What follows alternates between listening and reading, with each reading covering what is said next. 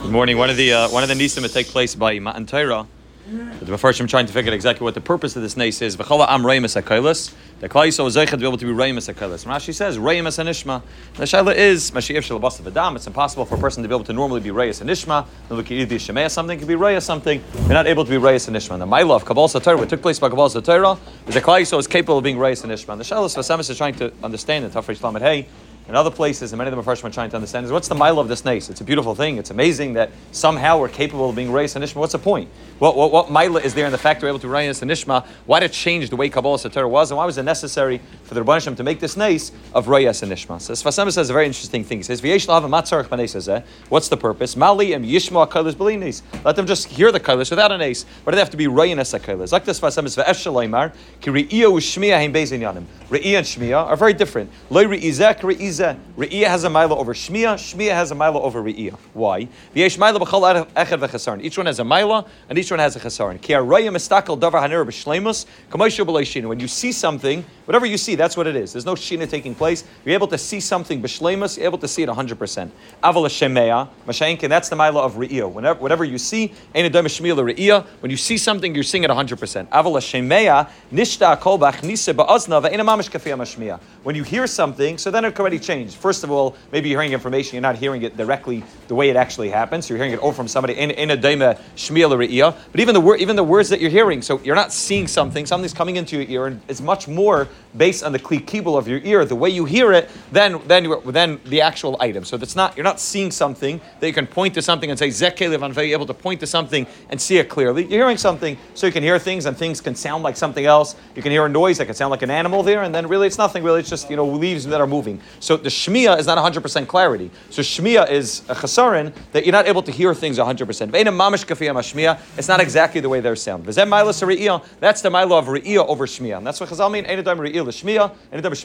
Because re'iyah makes it that it's much more clear than shemeya. Ubeshmiya zaktas Sfas Emes. There's a mila also. B'shmiya yesh mila. Why? Shemachnas hashmiya bekir by mamish al yedei ha'izin. When you see something, so the item's over there, and you're seeing the item over there. You're seeing the item on the other side of the room. The item remains on the other side of the room. When you hear something, so that the actual sound waves that you're hearing go into your ear, they go into your ear canal, and you're actually able to hear it in a way that it goes into you in a much deeper way. Re'iyah is external, shmiya is internal. There's a chiddush of the way of looking at Re'iyah and Shmiya, but Re'iyah has a mila that it's more clear. You're able to see there is no shina bechlal. Shmiya has a mila that it's nichnas into the eizin. It goes inside of a person. The sound waves go into a person, and it's not something which remains outside, but it goes into a person. Zaktas Sfas Emes mul zois mashmena akasav. That's what the pasuk is telling us. Kibnei Yisrael hayilam beiza milas. Klal Yisrael had these both milas. Shekiblu es adibris bebechinis reinas and nishma.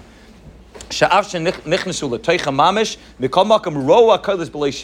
normally can say, okay, so they heard something, so it can be with the shina. It can be not exactly the way that it was said. It could be that maybe they didn't hear it properly, maybe they didn't hear it exactly the way the Rebbeinu Shem said it. Reinas and Nishma means that on the one hand they had the mila of shmiya, that it became part of who they were. The Torah went inside of them. Right? Torah, the Zohar Kadosh says, is the lechem of a person. It's the lechem of the neshama. It goes inside of a person. It becomes part of the essence of the person. On the one hand, they went inside to their pneumius, but at the same time, there wasn't any chesaron because it was a shmiya, because they were able to be reinas and nishmas. They had these two milas at once. On the one hand, there was a shmiya, which meant that it went pneumius. At the same time, there was a re'iyah that it was belishim shina. That's what it means reinas hakalis. They heard everything Hashem said on the level of re'iyah and shmiya, that they were able to see it, and it was also able to go into the world of pneumius.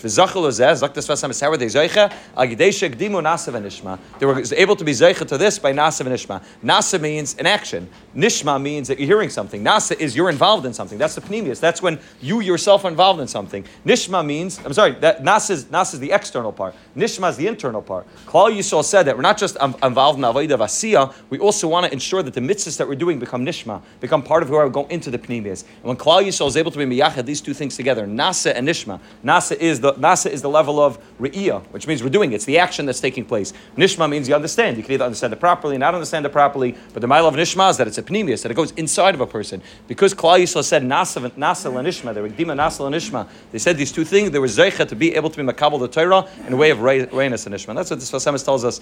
That's our ikar tshuka when it comes to Kabbalah Satorah, is that we should be able to be zeicha the Torah in both aspects. Be zeicha to be rei the Torah without any shina b'chlal. We're able to say that zeis the Torah loitei mechlafes. It's not our own egeda cheshbainis coming into Torah, but it's Torah. It's pure, clear Torah. Torah's emes, and at the same time, but it's not just something external, but it becomes part of who we are. It becomes part of our essence. It becomes our our Torah. That saying Chalkeinu b'Seiresecha becomes our Torah. That's the mile of Reinas and Ishma. And you to that when a person says Nasim and Ishma, when a person wants to be involved in Asiyah, but at the same time, the Asiyah should become part of who they are. Shkach.